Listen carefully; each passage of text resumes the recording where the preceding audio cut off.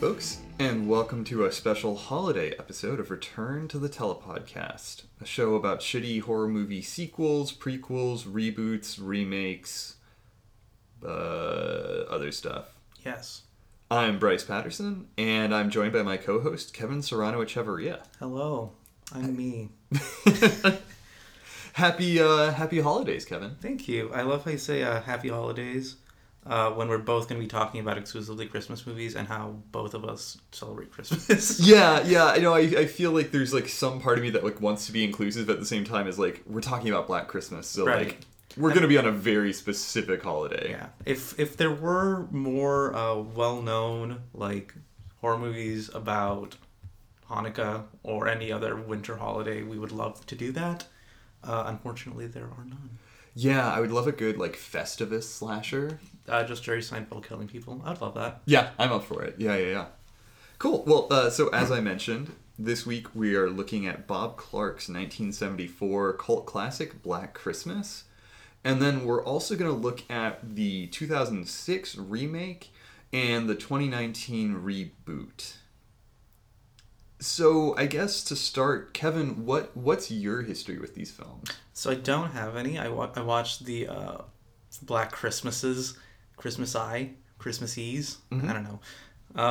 For the first time for this podcast, like a few weeks ago, I knew about them. I knew that they were like horror movies set in Christmas, but that was literally it. Yeah. Yeah, I don't know how like widely seen Black Christmas is at this point. I feel like it's like known, but like it's not like on the level of popularity as like Nightmare on Elm Street or Friday the 13th.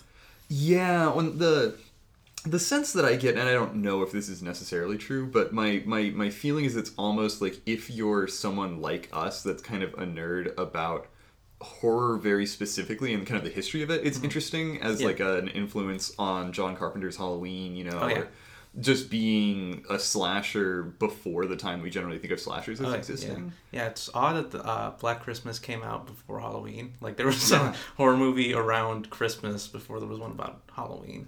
Yeah. When I don't know if this is the first like Christmas themed horror movie. Right. But it's definitely, it's got to be one of the earliest ones, for sure. I'm pretty sure, Yeah, so I had seen Black Christmas once before. A couple of years ago, I watched it around Christmas time, just like alone at my folks' house. Mm-hmm. And it's a movie, I'm sure we'll get into this more, but I think it's a movie that is good in a lot of ways and also has some failings to it as well. Yeah. But I think it's really interesting, and there's a couple moments that I think are really, really haunting in it. The time where we see the killer's eye, and he's like, "Don't tell them what we did," for me is like, whew, I love that. There's a lot of eye imagery, especially in the original one. Yeah, absolutely. A lot of eyes. The elves have eyes, but Christmas. The elves have eyes, The elves maybe. have eyes. Cool. Well, then I'm going to hop right into our summary, and we're gonna summarize the original. We'll summarize the reboot from 2019, and we'll talk just briefly about the differences between the 2006 remake, because on a narrative level, it's nothing huge has been changed. Not really. No. Cool. So Jess and her sorority sisters are staying at their college house over Christmas when they start getting obscene calls from an unknown person. One of the students, Claire, is murdered and her body gets stashed in the attic. When Claire's father arrives the next day to take her home from college, he's really concerned because no one knows where she is. At the same time, Jess tells her boyfriend Peter that she's pregnant and is going to have an abortion. And he doesn't take the news well. He's very kind of aggressive about it, and at some point in the film he actually proposes marriage. The police are hesitant to act on the missing case because Claire hasn't been gone for very long, and they assume she's just with a boyfriend or something. But when a local high school girl is also reported missing and then found dead, the police start to take notice. One by one, several of the sorority sisters are murdered, including the house mother, Mrs. McHenry, who's the best character hands down in all three. She's amazing. The house continues to receive obscene phone calls, and these reference two children, Agnes and Billy. When the call is traced, the police realize it's coming from inside of the house. Jess sees the eye of the killer through a door and flees to the basement. Peter shows up, breaking through a window to get into the basement, and Jess kills him with a fire poker. Believing that the killer has been caught, the police sedate Jess and put her to bed. But in the attic, we can hear a voice, and the film ends with a phone ringing. Dun, dun, dun. Bah, bah, bah. So for this one, but since we're doing, a remake and a reboot, I think it'd be worth talking about, like what makes this a classic, and then also what could potentially be improved on in retelling the same story. I getcha. So I feel like what makes it a classic really is, again, and I feel like I said this for Nightmare on Elm Street, but it's like, and Halloween, but it's like one of the really early slasher films that really like set the genre up. It to like have like a horror movie set in a college, and especially in a sorority, I feel like is already like a pretty big trope.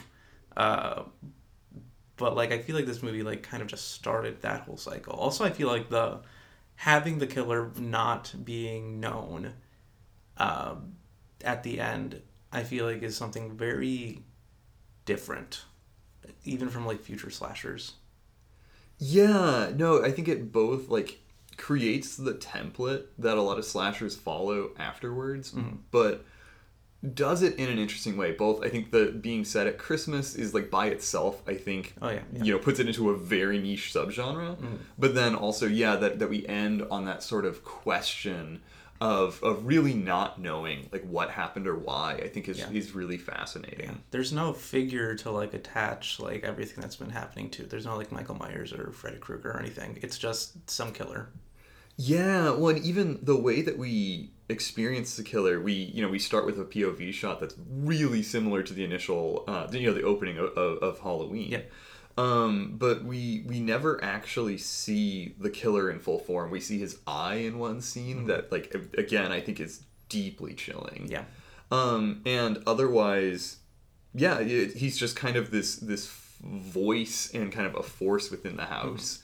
And so it has a maybe borderline paranormal feel in the end, not because of what I guess the characters discuss or what's set up by the plot necessarily, but just because we don't really know anything, and so he feels spiritual in a way, I guess. Yeah, it's very much an aura of like spirituality or like an aura of paranormal weird shit happening, but it's never like actually like set out right that this is like weird Michael Myers disappears at the end for like sort of paranormal stuff happening. Yeah. Well, and keeping on the kind of slasher side, I think this is a really good example of like, it's very much a film about kind of like the loss of innocence, or sort of, this dad comes to the sorority house and there's like obscene posters everywhere, and the girls curse like sailors and stuff, and there's he's really a lot shocked. of drinking as well. Yeah, a lot of drinking. And so I think it sort of sets up this kind of not knowing what your kids are doing in the sense that they could be in danger, which I think is very much continued by later slasher films. Yeah. It's also very much goes along with the sinful women get killed first sort of thing. Even though like the first girl wasn't really all that bad, like pretty much every other girl that like gets killed is like either extremely horny or extremely drunk. Yeah, though it's interesting because I think the first girl to die is the one that feels like, very like kind of virginal. Yeah, it's kind of like who we would expect to be the final girl, but she gets killed. Right, and it feels like before the final girl even existed, it almost is subverted here, which I think is really interesting. It is, yeah. And even Jess, as who does end up being kind of the final girl and sort of the main character, is obviously not innocent in this film. I think it's really interesting that it's a slasher movie it's from 1974. So what, a year or two post Roe v. Wade. Yeah. Which it's a Canadian film, so I'm not sure what the equivalent kind of era in Canadian history would be. But I think that's a pretty ballsy move for a film like this. Very obviously like post-sexual revolution. Yeah. In that like a lot of the women are very like free. I don't want to say like free, but like they're much more assertive or much more independent in their personalities and like in their way of being. They can kind of like use their sexuality a lot more freely, I would say. Yeah. Well, and I think the film itself doesn't make any judgment around Jess's decision to get an abortion, right? And we are on her side. Maybe like particularly, us in 2022, we're very much on her side. But I think the film, her boyfriend Peter, we dislike pretty strongly throughout. Yeah. And he's not really presented as justified or right. And I think that's really impressive for a film of this era. Oh, I know, I agree. Like, even just mentioning having an abortion for a film of that era is, like, pretty big. It's a pretty big deal. Mm-hmm. To, like, portray this abortion as, like, an actual, like, reasonable option for a woman to have on her own, who's unmarried, is, like, really, really groundbreaking, I would say. Yeah. It's also, I think, so it's one of the first films to use the whole, the calls coming from inside of the house shtick, which, I think has its roots in kind of older, not necessarily like much older, but the kind of urban legends of the era. And I think that there's something about, again, like this as like a historical piece, it's one of the early films to do that. It's one of the early films to use a Christmas setting for a horror story and potentially the first slasher. Yeah. I know some folks would argue that Psycho is a slasher, but for me, I don't. Not really. Yeah, I don't. I think it's kind of different. This to me is kind of like the first slasher in my mind. Yeah, I feel like slasher, you need to have like a kind of like an Agatha Christie, like what's that book called again?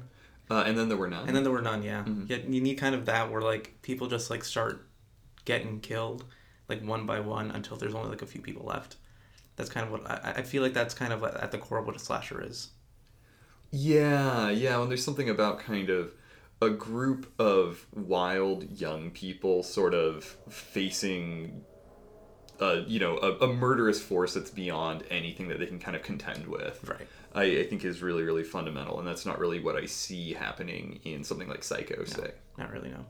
And this is I think a year after the original Texas Chainsaw, but I also don't really think of Texas Chainsaw as a slasher. I think of it as a proto-slasher. Mm-hmm. It very much has like a lot of the elements of a slasher, but it's still not like completely developed yet.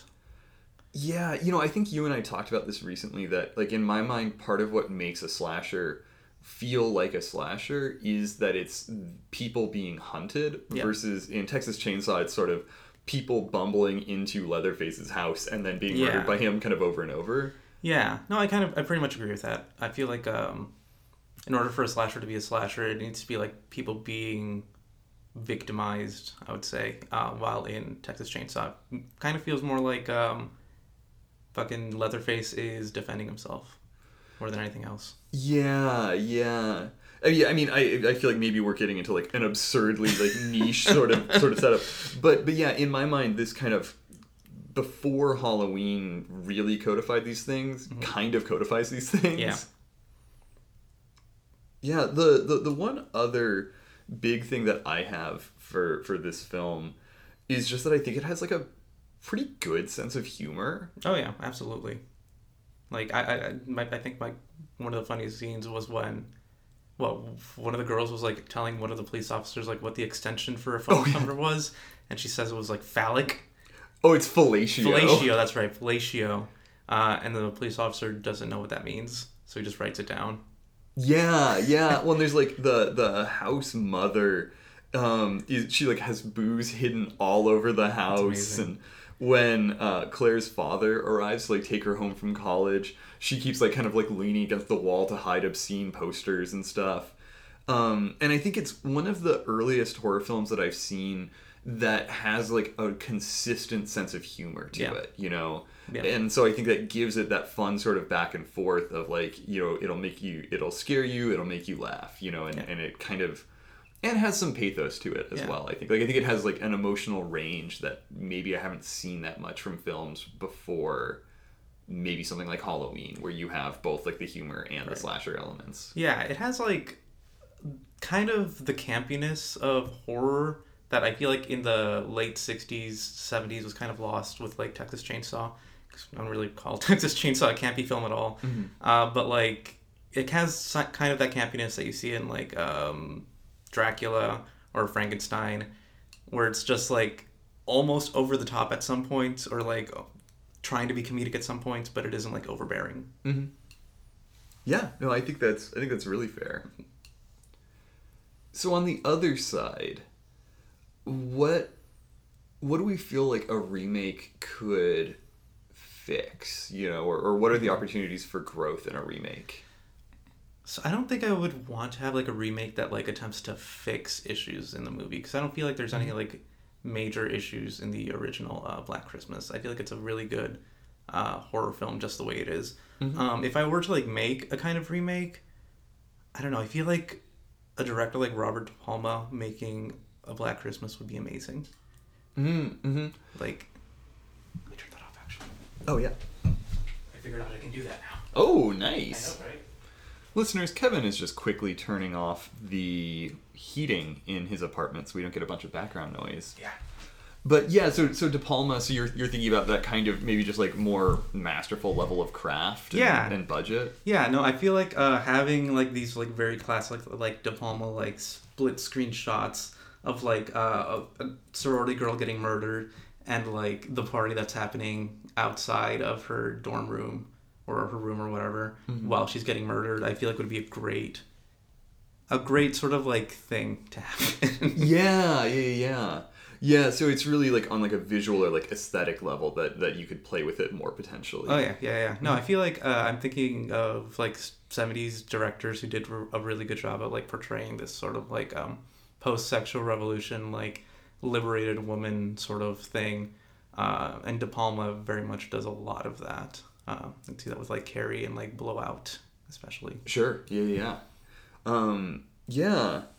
I think the original has like a little bit of bloat that I would cut back on. So there's partway through the film it's introduced that this high school girl is missing, and then there's this manhunt to find her. Right, yeah. And it's sort of a weird, at least to me, it feels a little bit like a digression, and potentially because we're never shown what the connection is between those two things, it doesn't feel like it's necessarily connected to the rest of the plot, you know? Right. And I wonder, you know, potentially, I guess, if we did find out who the killer was, then the fact that this teenager was murdered might make kind of an interesting, might play a role there. Or if the film is fundamentally about the kind of ineffable cruelty of the universe, you know, and it's just like, and somebody else happened to be murdered the night before Christmas or whatever. Right.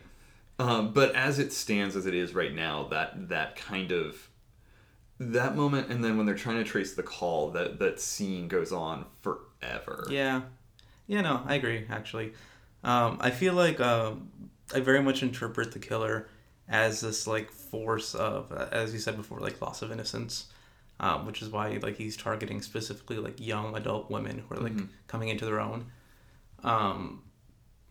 So to have like all the victims be like either high schoolers or sorority sisters, things like that makes a lot of sense. Likewise, I feel like having the killer not be really like known also just makes a lot of sense. It's not really like this person who represents something. It's more like this something that represents something else. Yeah, no, it's an interesting... Because, like, I mean, I think people have really different responses to the ending. Our friend Ismail, when we were watching it, we got to the end and he was like, "What was that?" But, like, the point isn't, like, to know who the killer is or, like, to have a backstory on the killer. The point is, like, what does the killer represent? What does it mean? Well, and I wonder if, and I mean, this might, you know, come up, I imagine this will come up fairly heavily in our pitches. Oh, yeah. But I think maybe the structure of the film suggests kind of a whodunit. And then we have the twist that it's not the boyfriend. Yeah. but there's not the kind of follow-up or follow-through. So it's not necessarily... Like, of course this doesn't bother you, and I'm not surprised. Yeah. But it's sort of... The ending doesn't deliver on what the film has suggested it's doing. Yeah. And it might be that, like, by not telling us who the killer is, that it is delivering on something else. Yeah. But it is, like, a whiplash kind of experience. I guess, like, when I was watching the film, I didn't really care about who the killer was necessarily, especially because we got extremely little background on that person themselves. Mm-hmm. Like, the only kind of background he got was just their weird ramblings while they were talking on the phone, which was basically nothing. I feel like what mattered more was, like, how these women responded to being killed, what they did in order to, like, protect themselves, things like that. That was kind of the core of the film, not, like, this killer. Yeah, that's really fair. Well, so with that in mind, I think that's actually a really good moment to transition to talking about the 2006 remake. Yes. Because it goes the entirely opposite direction. It does, and I love it for it. Yeah. So just briefly, I'll summarize the differences in the remake. Because the central plot is essentially the same. It's a group of sorority sisters who are going to be in their sorority house over winter break, and they start getting murdered one by one. Yeah. The major differences is that there's sort of this parallel plot where we see kind of the sorority sisters and, you know, them being murdered and what have you. And then there's also the story of Billy Lenz, who's a young abused kid who has an incest baby who for some reason has extremely yellow skin. Oh, I thought that it was him that had, like, really yellow skin. Oh, you're right. So he has really yellow skin, really yellow and then skin. he has an incest baby with his mother. Yeah. So Billy Lenz and his daughter Agnes, and we kind of see that story playing out in flashbacks. His daughter's sister. Yes, yeah. And otherwise, you know, it's the same basic plot. There is no abortion subplot in this one, and it's much more heavily Christmas themed. Oh yeah. Like, where I would say the original is like a horror movie that takes place at Christmas, this is a Christmas slasher. Yeah. And it's just much more extreme with its, like, violence, nudity, language, what have you. It's very kind of like early 2000s, like, yeah, we're pumping the gas. Oh, yeah. Absolutely.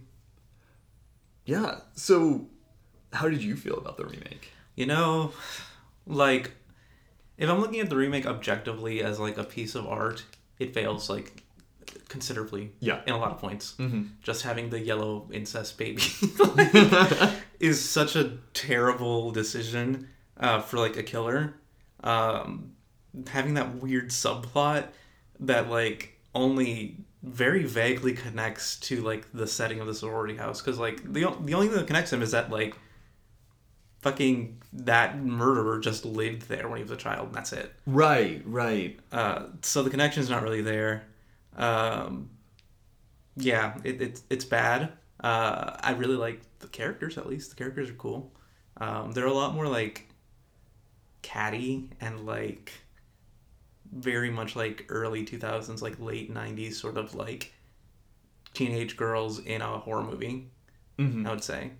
So I like the characters a lot. Like, and in a non-objectively, like, artistic film sort of aspect, I think it's a really fucking fun film.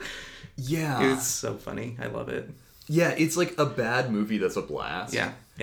The violence is super over the top and, really, like, super Christmas related. Yeah. Like, somebody is stabbed to death with a candy cane that's been, like, sharpened. It's amazing. Like, that kind of stuff, I think, is really fun. Yeah. I think, like, Agnes gets killed by, like, a burning Christmas tree, if I remember right.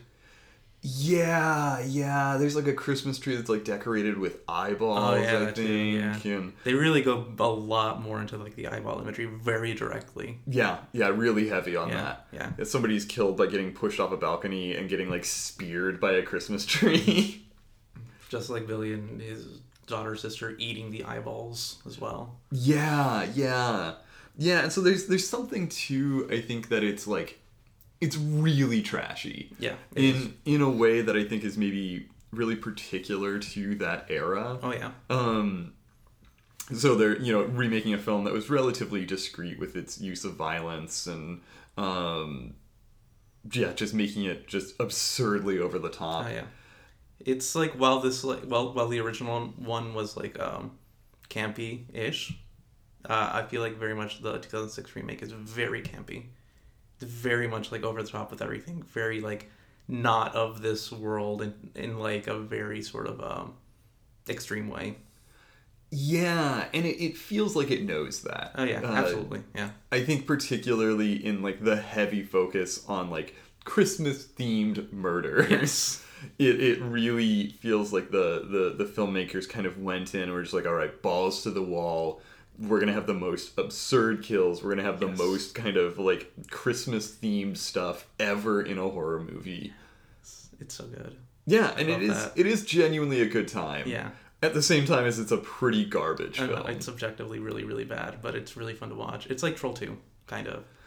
Yeah. But like not as inept as Troll 2. Yeah, well, I think Troll 2 or something like The Room, there's like an innocence to them that it feels like they genuinely think they're making something good. And I think in this, they're like, we're going to make an exploitation film. Oh, yeah, yeah. And it's a good time for that. Yeah, it is. It is. I honestly, like, as what it's trying to be, I don't have any qualms about it. Mm-hmm. If it was like a movie, like if it's trying to be like an actual like serious movie, there's so much wrong with it. Yeah. So much. Yeah. The biggest beef that I had with it is actually its pacing again. Mm-hmm. That I think So the nature of the film is that it kind of jumps back and forth between these flashbacks to Billy's life, and it's usually some character comes in and just spouts exposition, and we kind of cut to, here's Billy as a little kid. And to me, it sort of feels like those moments feel like pace killers. Yeah. And they're also, there's not really anything scary in his scenes. It's just kind of gross things in his scenes. Also like disturbing shit that's happening. Which, I don't necessarily have like a beef with it being disturbing or being gross or what have you. But I think I kind of felt like those scenes didn't particularly add to the movie. Not really, no. No, I would agree. I feel like the whole Billy subplot was wholly unnecessary. And this is, again, just like me liking the fact that we didn't know who the killer was in the first film. Like, if you're going to, like, change that, which I think is a fine decision, I guess, like, make it good. Don't make it like this yellow man who has a daughter with his mom, and they're the killers for some reason.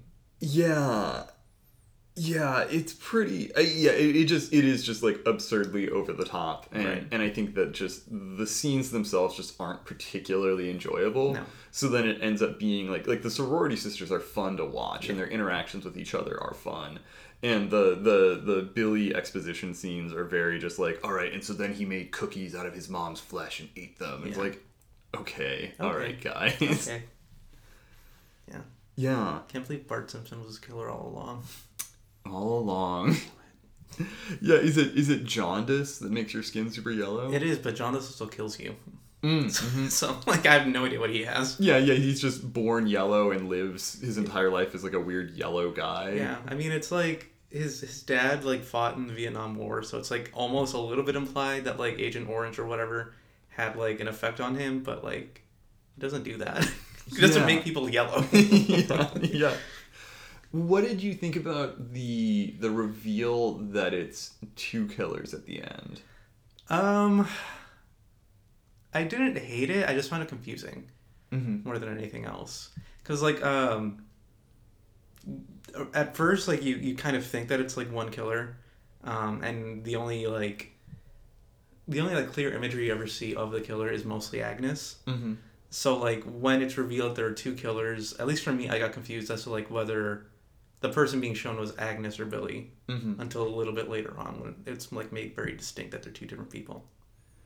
Yeah, there's also the way that the narrative kind of works is that we know that there's this girl who was her father/brother was a murderer. She was blinded in one eye and sent to an orphanage. And then I think we spend most of the movie like watching the sorority sisters and trying to figure out like, okay, so like which one of them is evil? Yeah, that's it. Potentially, because we know that Billy has escaped from prison. We learn that really early on in the film, like within the first few scenes, I think. And so the second killer not being one of the sorority sisters felt like kind of a letdown. Yeah, that too. It did feel weird. Yeah, like it just sort of felt like we were following this mystery and attempting to solve it, and then it's just like, oh, it was actually a totally unrelated character. Yeah. I was expecting it to be that I forgot her name because she like shows up for one scene. But that one sorority sister that like no one likes. Yeah, there's a girl who's kind of nerdy and has like really thick glasses and is really awkward. I was expecting that to be her because like the scene in which she's shown up is after the scene where we learn about what happens to Agnes. So it's like kind of implied that they're like connected in some way. Also the fact that she only shows up for like one scene and then is murdered.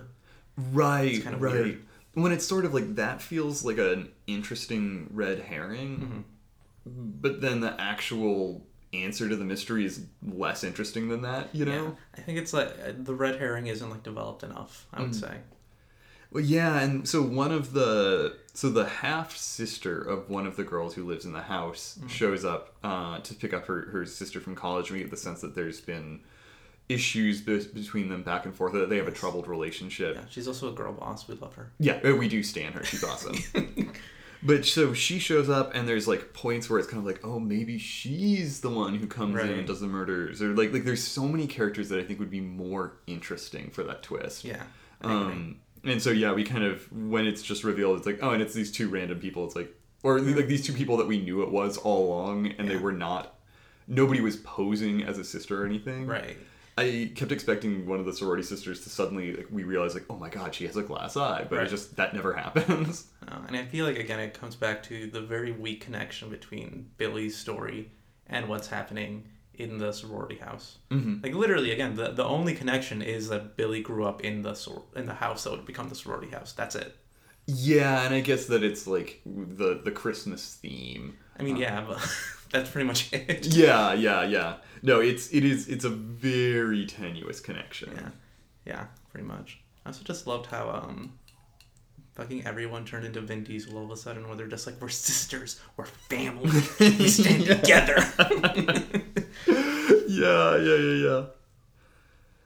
Yeah.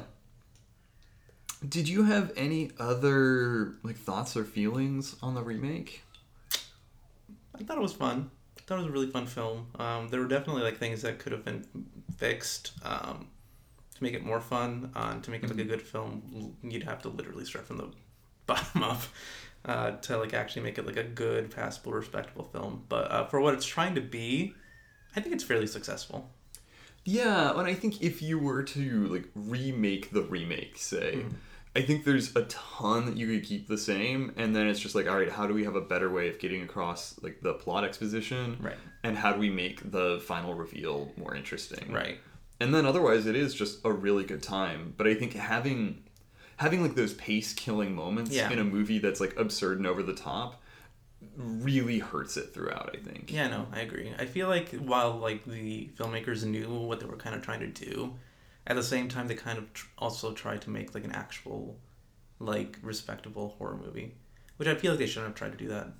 Yeah, I think it tries to sit on both chairs and like somewhat falls in the middle of them, but also somewhat pulls it off. Yeah, I agree.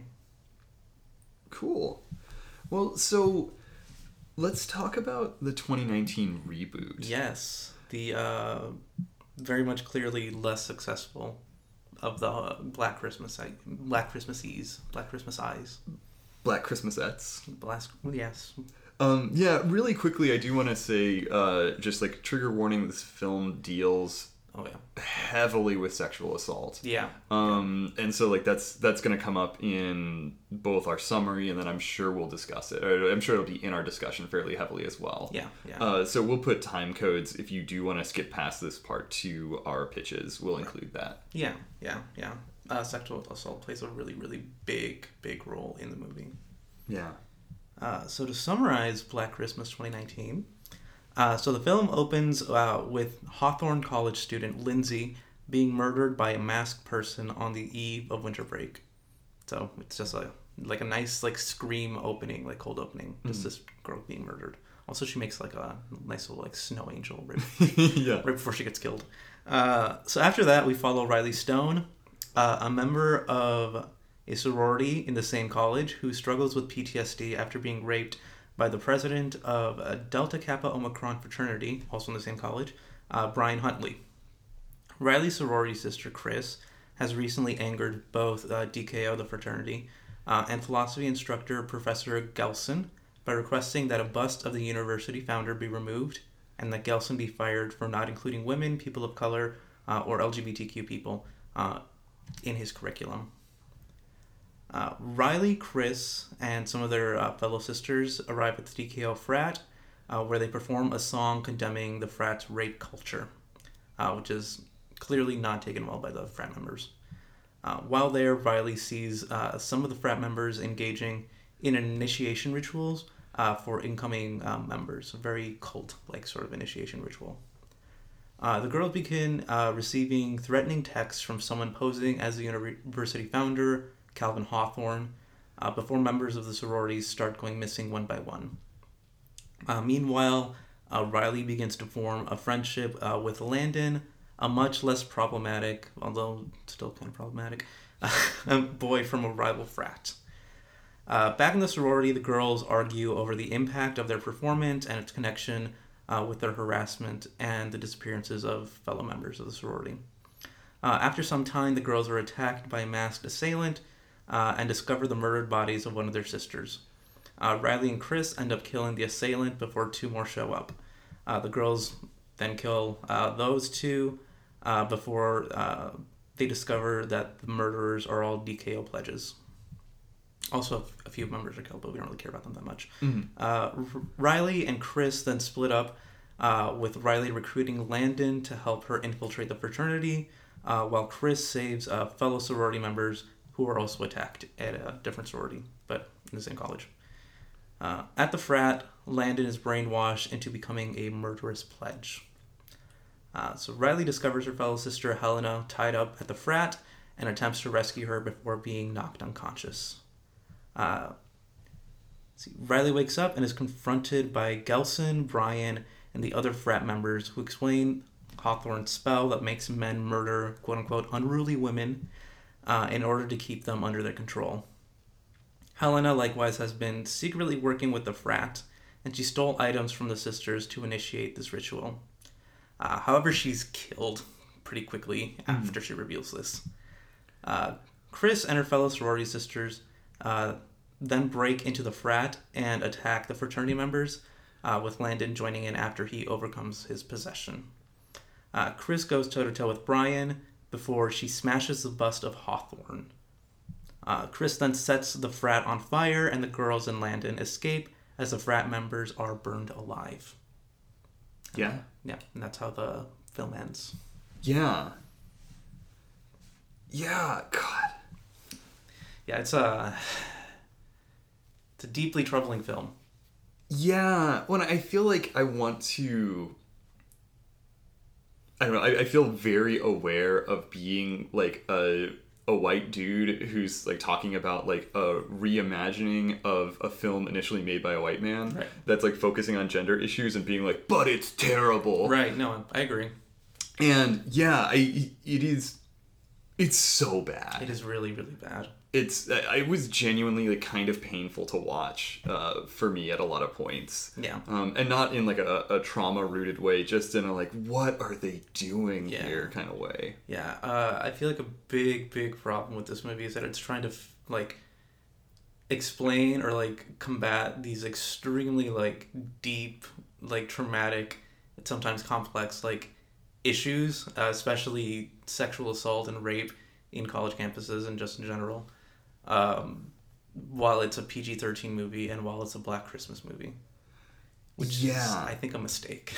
Yeah, I think it tries to juggle several things at once, and I think it fails at each of them. Yeah. Like, it's just as a horror movie on a basic level, it's just not good. No. Like, it's not scary, it's not well put together. I think we really feel the PG-13-ness of it. You don't really see, like, any of the victims like getting killed directly, except for like a couple of them, and they're very like non-gory ways in which they're killed. Yeah, the violence is very tame, Right. which it always feels weird to me to be like, the violence is too tame in this film. Right. But it does, I think there's not like a good escalation or a sense of creeping dread or anything like that. And so I think the one thing that could make it scary, potentially, would be to have the kills be like surprising and shocking, or like have some intensity to them. But it doesn't really do any of that well. No, most of the actual like important, impactful like killings are done off screen. Yeah. So strange. Yeah, so there, I think it generally just fails as a horror film, right? Mm-hmm.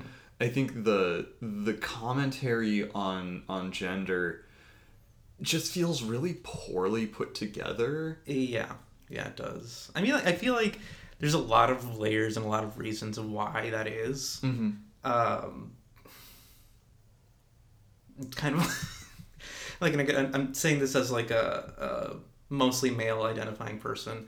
But like having like the non-female kind of perspective being so like strawmanned to such an extent where like there are ultimately like no redeemable, even Landon in my opinion is not redeemable or shouldn't have been redeemable, like characters, like male characters in the film, is an odd choice.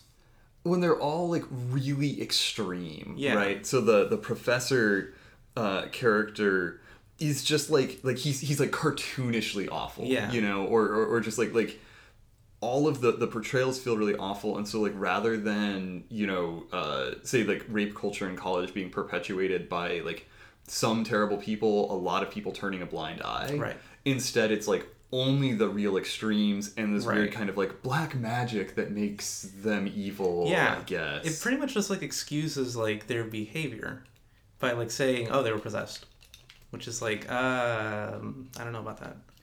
Yeah, like I guess like as an allegory, it doesn't work. No. And it's really weird because, you know, on some level, I mean, so what I keep thinking about, and we talked about this last night, is Promising Young Woman. Yeah. Which is a phenomenal film, which you haven't seen. I have right? not, unfortunately. No. It's dealing with similar subject matter and does it incredibly well. And a lot of that is sort of how, like, essentially that like rape culture isn't just perpetuated by, you know, really terrible people. It's perpetuated by like an entire culture of people looking the other way or not taking responsibility or not confronting each other. Yeah, that's kind of why I expected Landon to be a much more like central character in like perpetuating rape culture, even though he's like supposed to be this nice guy protagonist. But he ends up just being like an ally, I guess, even though he's kind of creepy and really wants Riley a lot throughout the film. I feel like he doesn't do anything bad in the film. It's just that his vibe feels really weird. It's very, it's very Michael Cera in fucking Scott Pilgrim. Michael Cera in everything. Honestly, yeah. Yeah. No, I don't have any like active problem with him. Right. I just think that he's like a poorly put together character, and it sort of doesn't help the fundamental problem that the film has, that it just feels like a kind of bad caricature of these characters. No, I wanted a lot more nuance, especially because, again, this is a really complex, like, deep issue that a lot of people actually face in their lives. And instead I just got caricatures that really only work to, like, help assure people who already, like, disagree with things like rape culture and things like that feel better about themselves. Yeah. Well, I think it's because the examples they give are really extreme, it doesn't provoke self-reflection. Yeah. I think I mentioned, like, again, like, how Get Out is a really great example of that, because instead of, like, directing the villains as, like, these clear, like, people who are in the wrong in such an extreme amount, like conservatives, racist people, things like that, it focuses instead on neoliberals who would be watching this film, who would be like think that they're woke or that they're anti-racist when actually they're perpetuating racism. Like, this film is not doing that. It's very much like centering the villain as like these really clear like caricatures of like sexism, rape culture, things like that, while not talking about any of the nuance of like how men especially who think that they're like woke, who think they're feminists and things like that, are also perpetuating rape culture. Yeah. Yeah, no, absolutely. I think there's also the way that the film deals with Riley's trauma. Yeah. Feels very... So essentially, her sorority sister, Chris, is always kind of pushing her to be like, you just have to get over it. Just like, go and do things and be okay. And something about the way that kind of pressure works and is built into her character arc. Mm-hmm. I don't know. I don't know if I can put my finger on why it feels wrong to me, but maybe it feels very like it's trivializing. I mean, like, there was one scene where Fran, I think was her name, like literally just tells her like after she did that whole performance at a fraternity that she won. Yeah. Like, what did she win? Like, you don't win like trauma. You don't win like a fucking awful thing that happened to you. You still have to deal with it. Like that in that way it feels trivializing.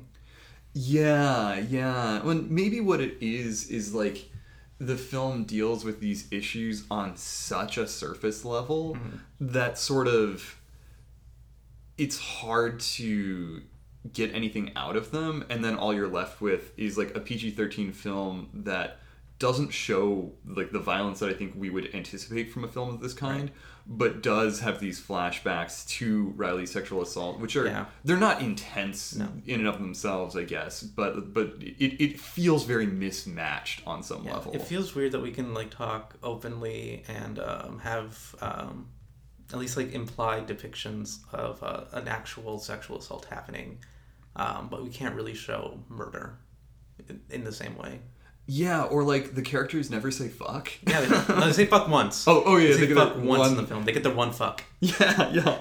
There's a moment while we were watching where somebody said like screw this or something. I was like, oh my god, this is a PG-13 film. It is a PG-13 and it was like film. Early on enough that I like had this sinking feeling of like, oh, this is not going to be the movie that it like needs to be to deal with this stuff.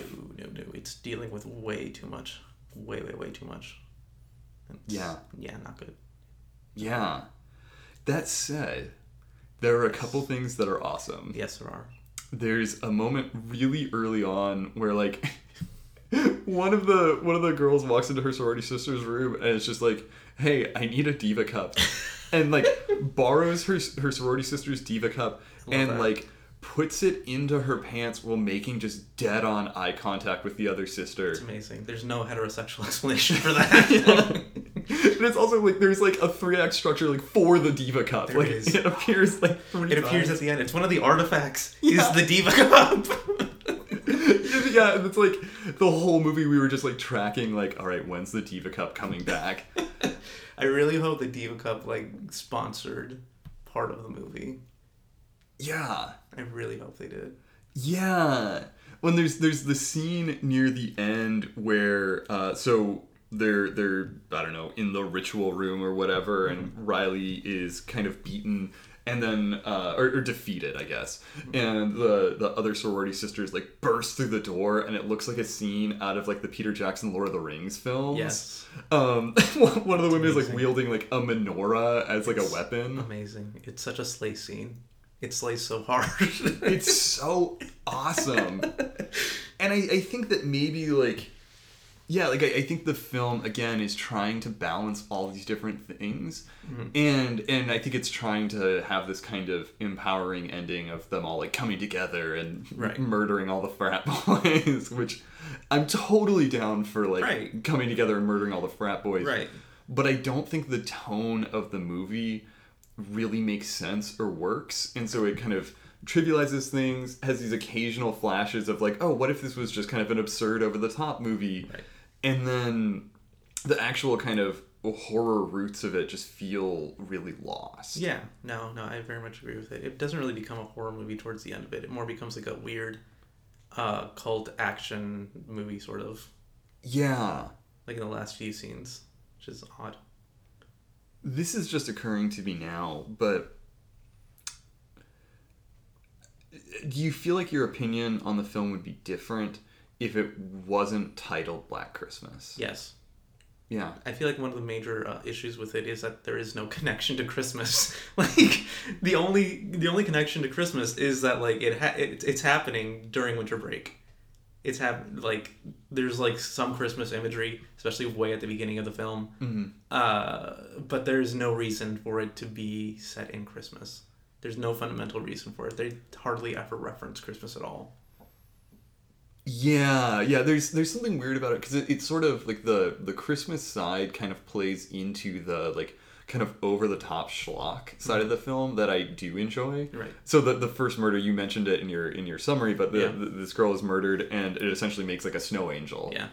And it's funny and silly and kind of over the top, and one of the other sisters is murdered by being strangled with a thing of Christmas lights. Yeah.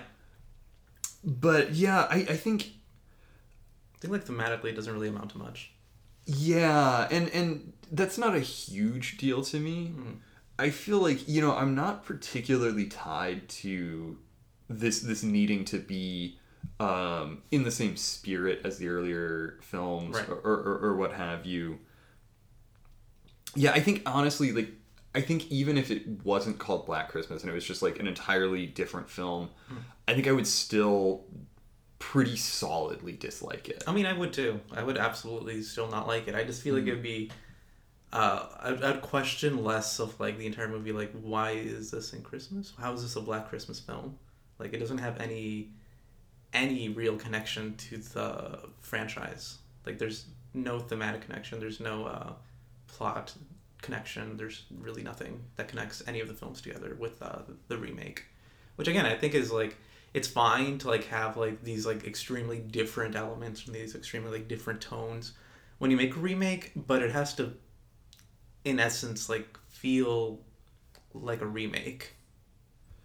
Yeah, well, and that's where I wonder if this being, considering this like a reboot versus a remake. Right. I mean, even if it's like a reboot, it should still like have some elements of like the original one. Yeah, well, and I feel like in a reboot you're trying to recapture sort of the energy of something. Right. And this, it has these very token nods where like there's this glass unicorn thing that's used as a murder weapon in the first two films. Yeah.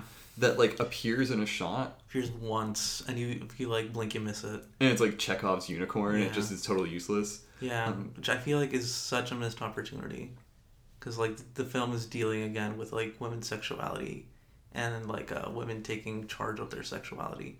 So you use this like symbol of like feminine virginity to like kill someone, especially in this film, makes a whole lot of sense thematically, and they just don't really use it that way. Yeah, I mean, when we were watching, I literally, that shot happened and I called it like, oh, one of the sisters is going to kill one of the fraternity brothers using the unicorn. Right. And then it just didn't happen. No. Which, I don't know, maybe that's too predictable, but like, it was weird to have this sort of token nod to the original.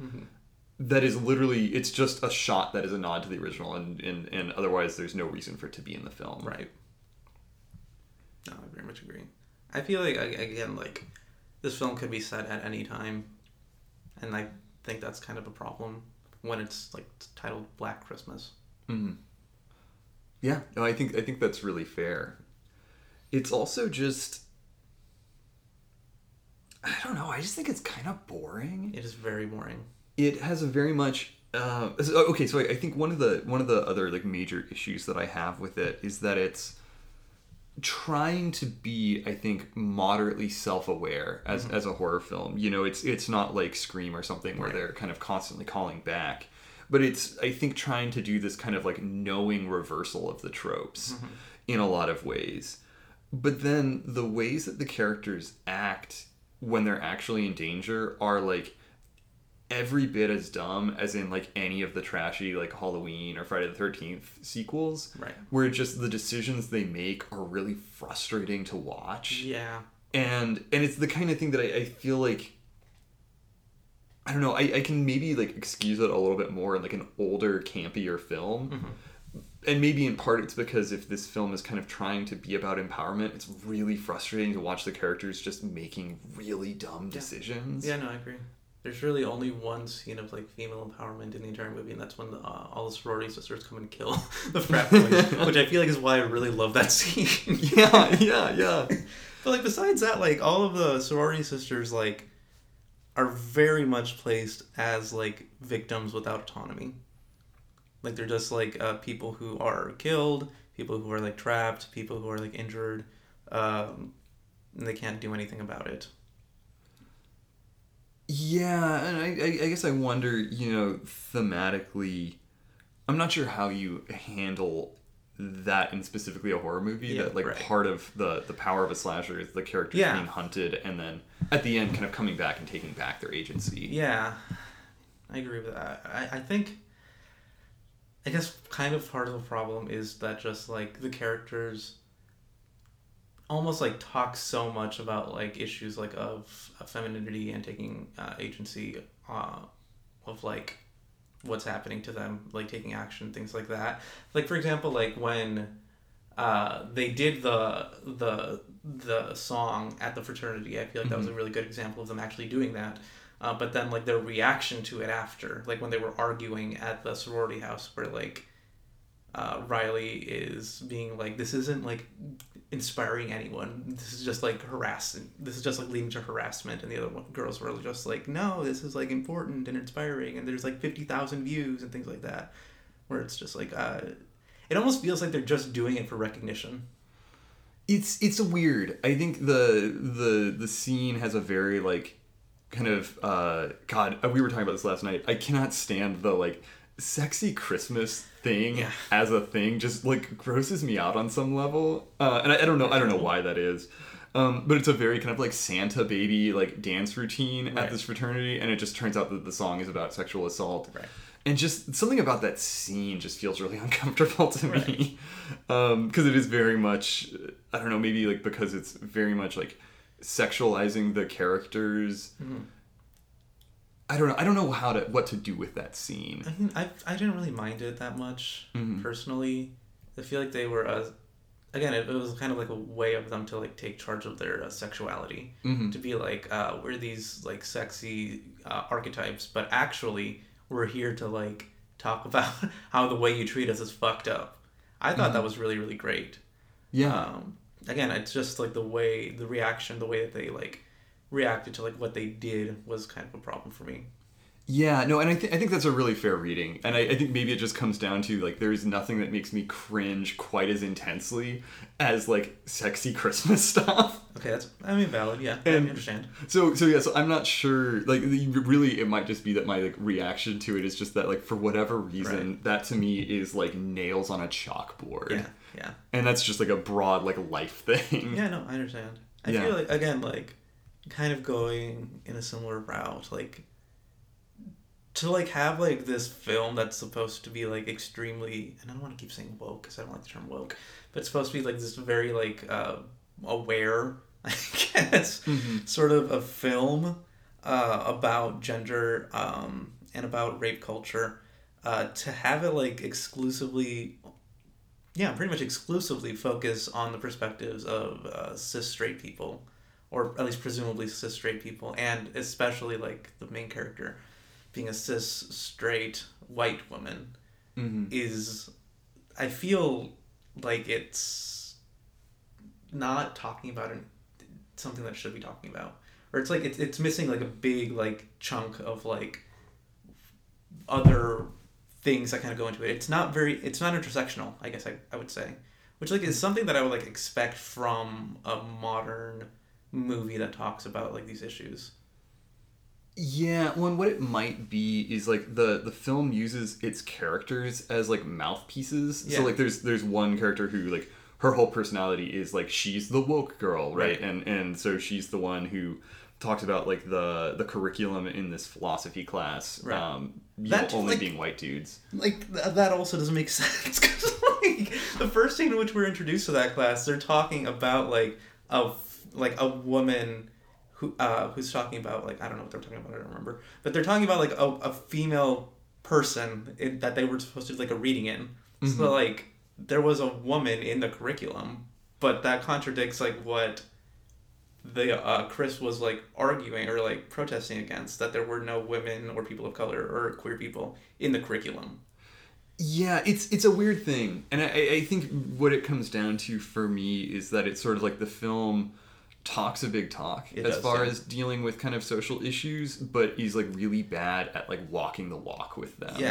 Yeah, very much so. Like it doesn't talk about any of the nuance of like how race or sexuality plays into sexual assault, which is odd for like again a modern film about gender and sexuality. And it doesn't like the entire time I was also thinking like why aren't there like any trans or non-binary perspectives as well? And I feel like I it's fine to like make a movie that doesn't talk about those perspectives necessarily, but like to have the movie focus so much on like these contemporary issues, it makes you wonder like why are they only focusing on this one very narrow perspective? I think that's fair. Yeah, right. I think there's maybe just generally an issue that like sexual assault on college campuses and the kind of whitewashing of college curriculums are like huge issues that are really worth dealing with. Yeah. But they're, and I think that they're interconnected on some level. Yeah. But it feels like by like trying to bring up and deal with both, it's sort of, there's not space in the film to actually deal with it either particularly well. Yeah. They're like, I guess my thing is like they're only bringing it up like once. Like they only ever like bring up issues outside of like the sexual assault of white cis straight women once. Mm-hmm. Which is like why even bring it up at all? Yeah, it feels just like unfocused, I think, overall.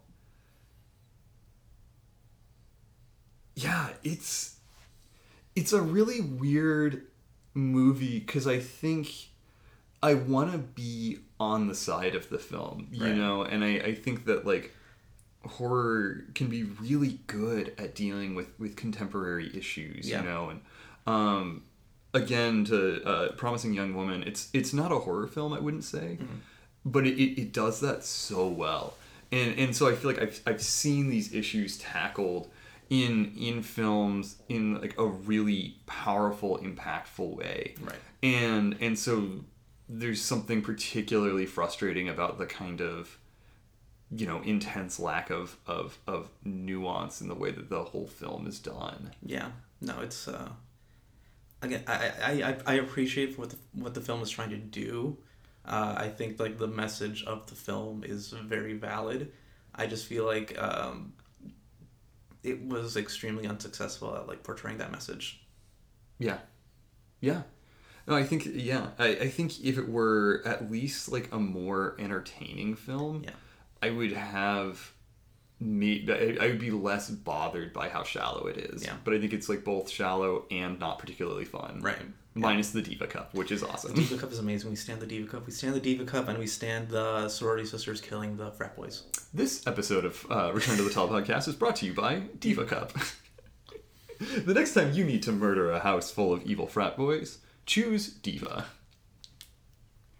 It is, we were talking about this last night, that there's multiple things that I think you could like rip out of this movie and turn into a better film. Yes. Like the cult of murderous frat boys, I think could be a blast. I think that could be such a fun horror movie, but I think it would have to be schlock horror. Like I don't think the kind of serious, I don't know.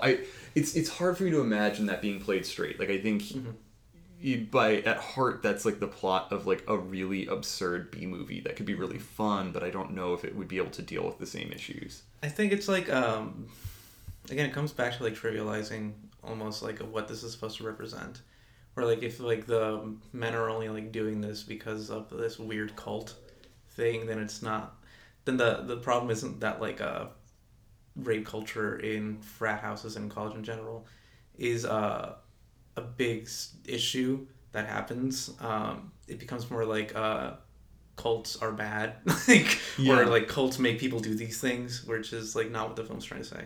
Yeah, like making the movie about brainwashing is a weird move. It is. I feel like, and I think I mentioned this before, even though I'm not like the biggest fan of Midsommar, like I feel like it did this a lot better.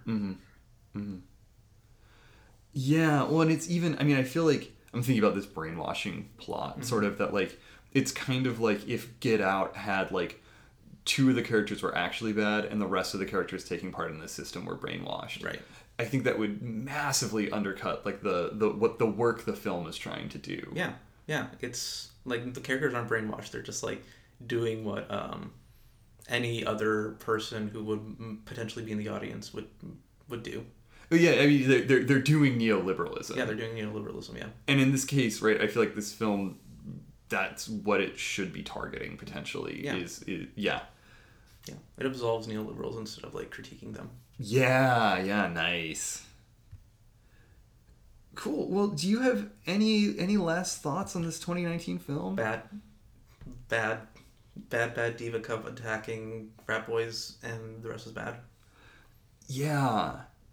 I'd be really interested to see how other folks have responded to this film. I don't know if I know anyone besides us and our friend Alexis, who watched it with us last night, who've seen it. But it was, I mean, it has a really it has a not great IMDb score. Mm-hmm. I think it's like a 48% of, like, audience score on IMDb, which is still bad. Yeah, I was really surprised. Like, I wasn't expecting to have, like, my mind blown. Right. But it was really painful to watch. It was, yeah, very painful. Very, very painful. Yeah.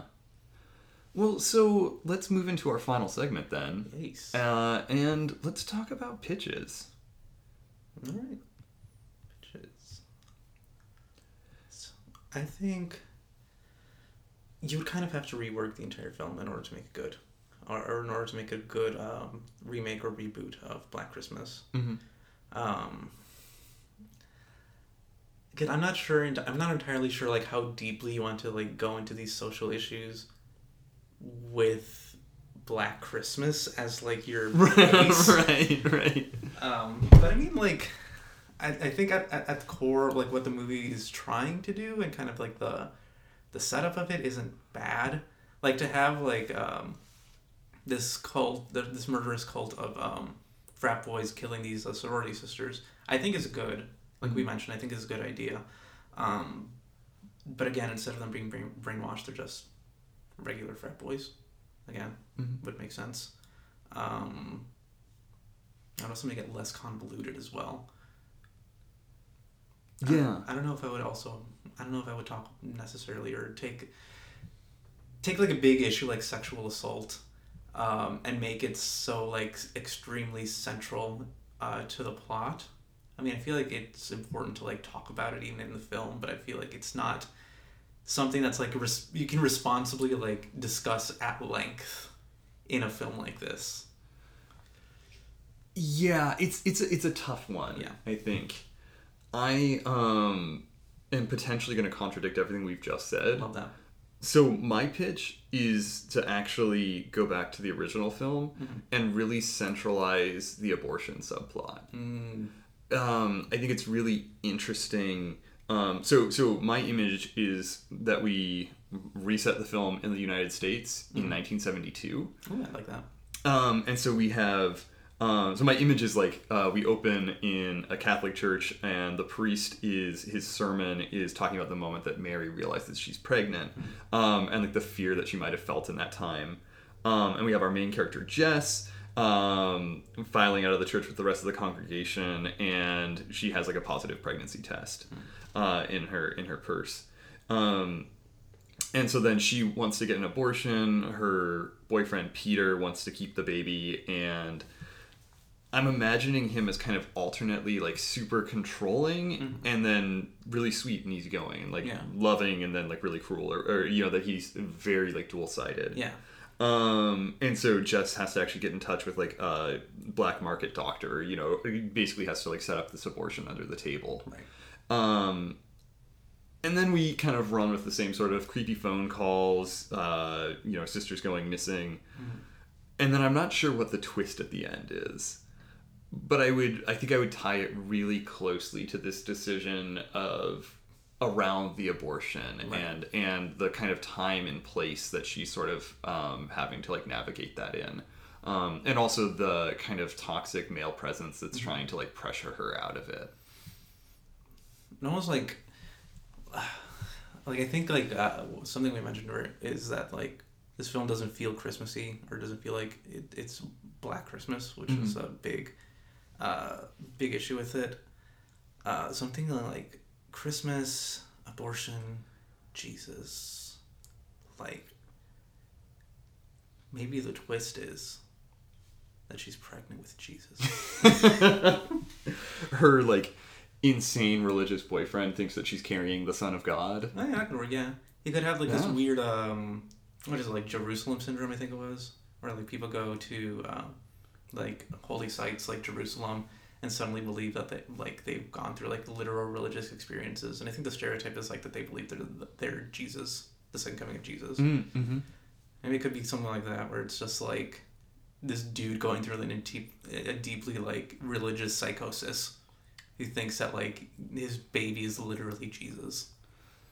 So that actually I think is fascinating. I like that because I think maybe like what I'm thinking about in this pitch is really trying to get in touch more with the kind of more somber, sacred sort of side of Christmas.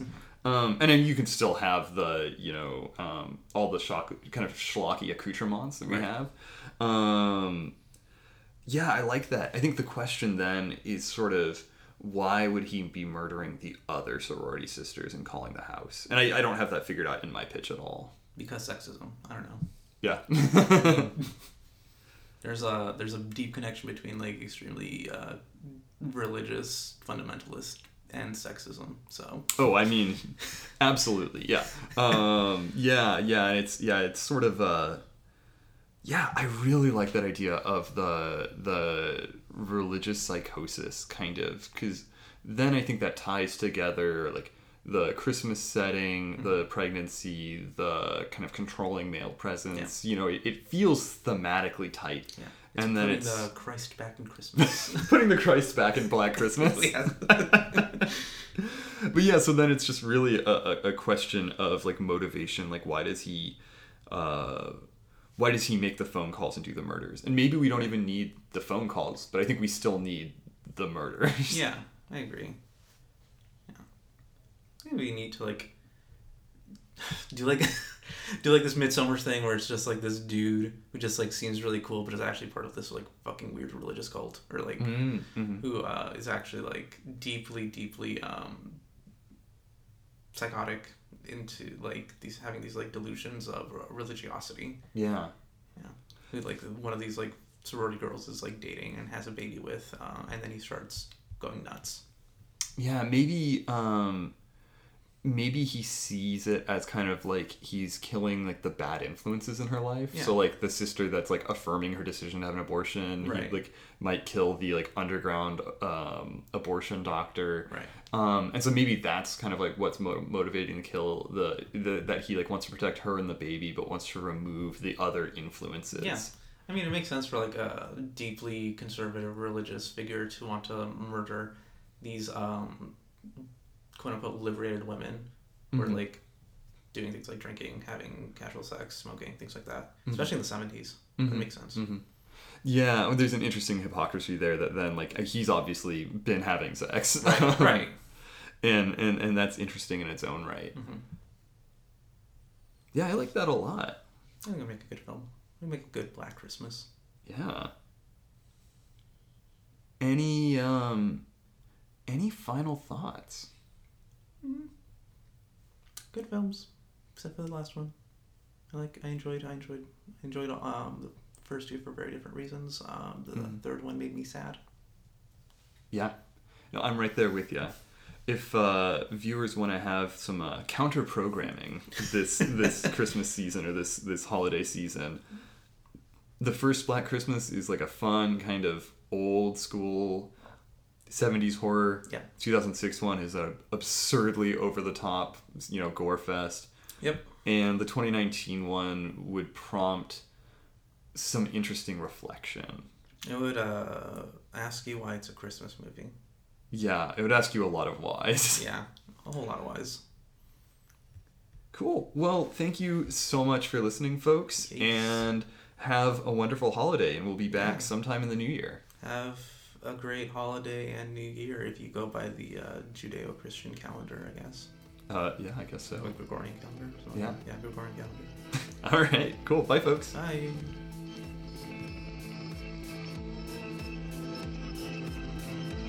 Return to the Telepodcast is a production of Silent Machine Studios, featuring music by My Silent Machine. If you enjoyed this episode, like, subscribe, and do whatever else you usually do with podcasts, I don't know. Thank you for listening.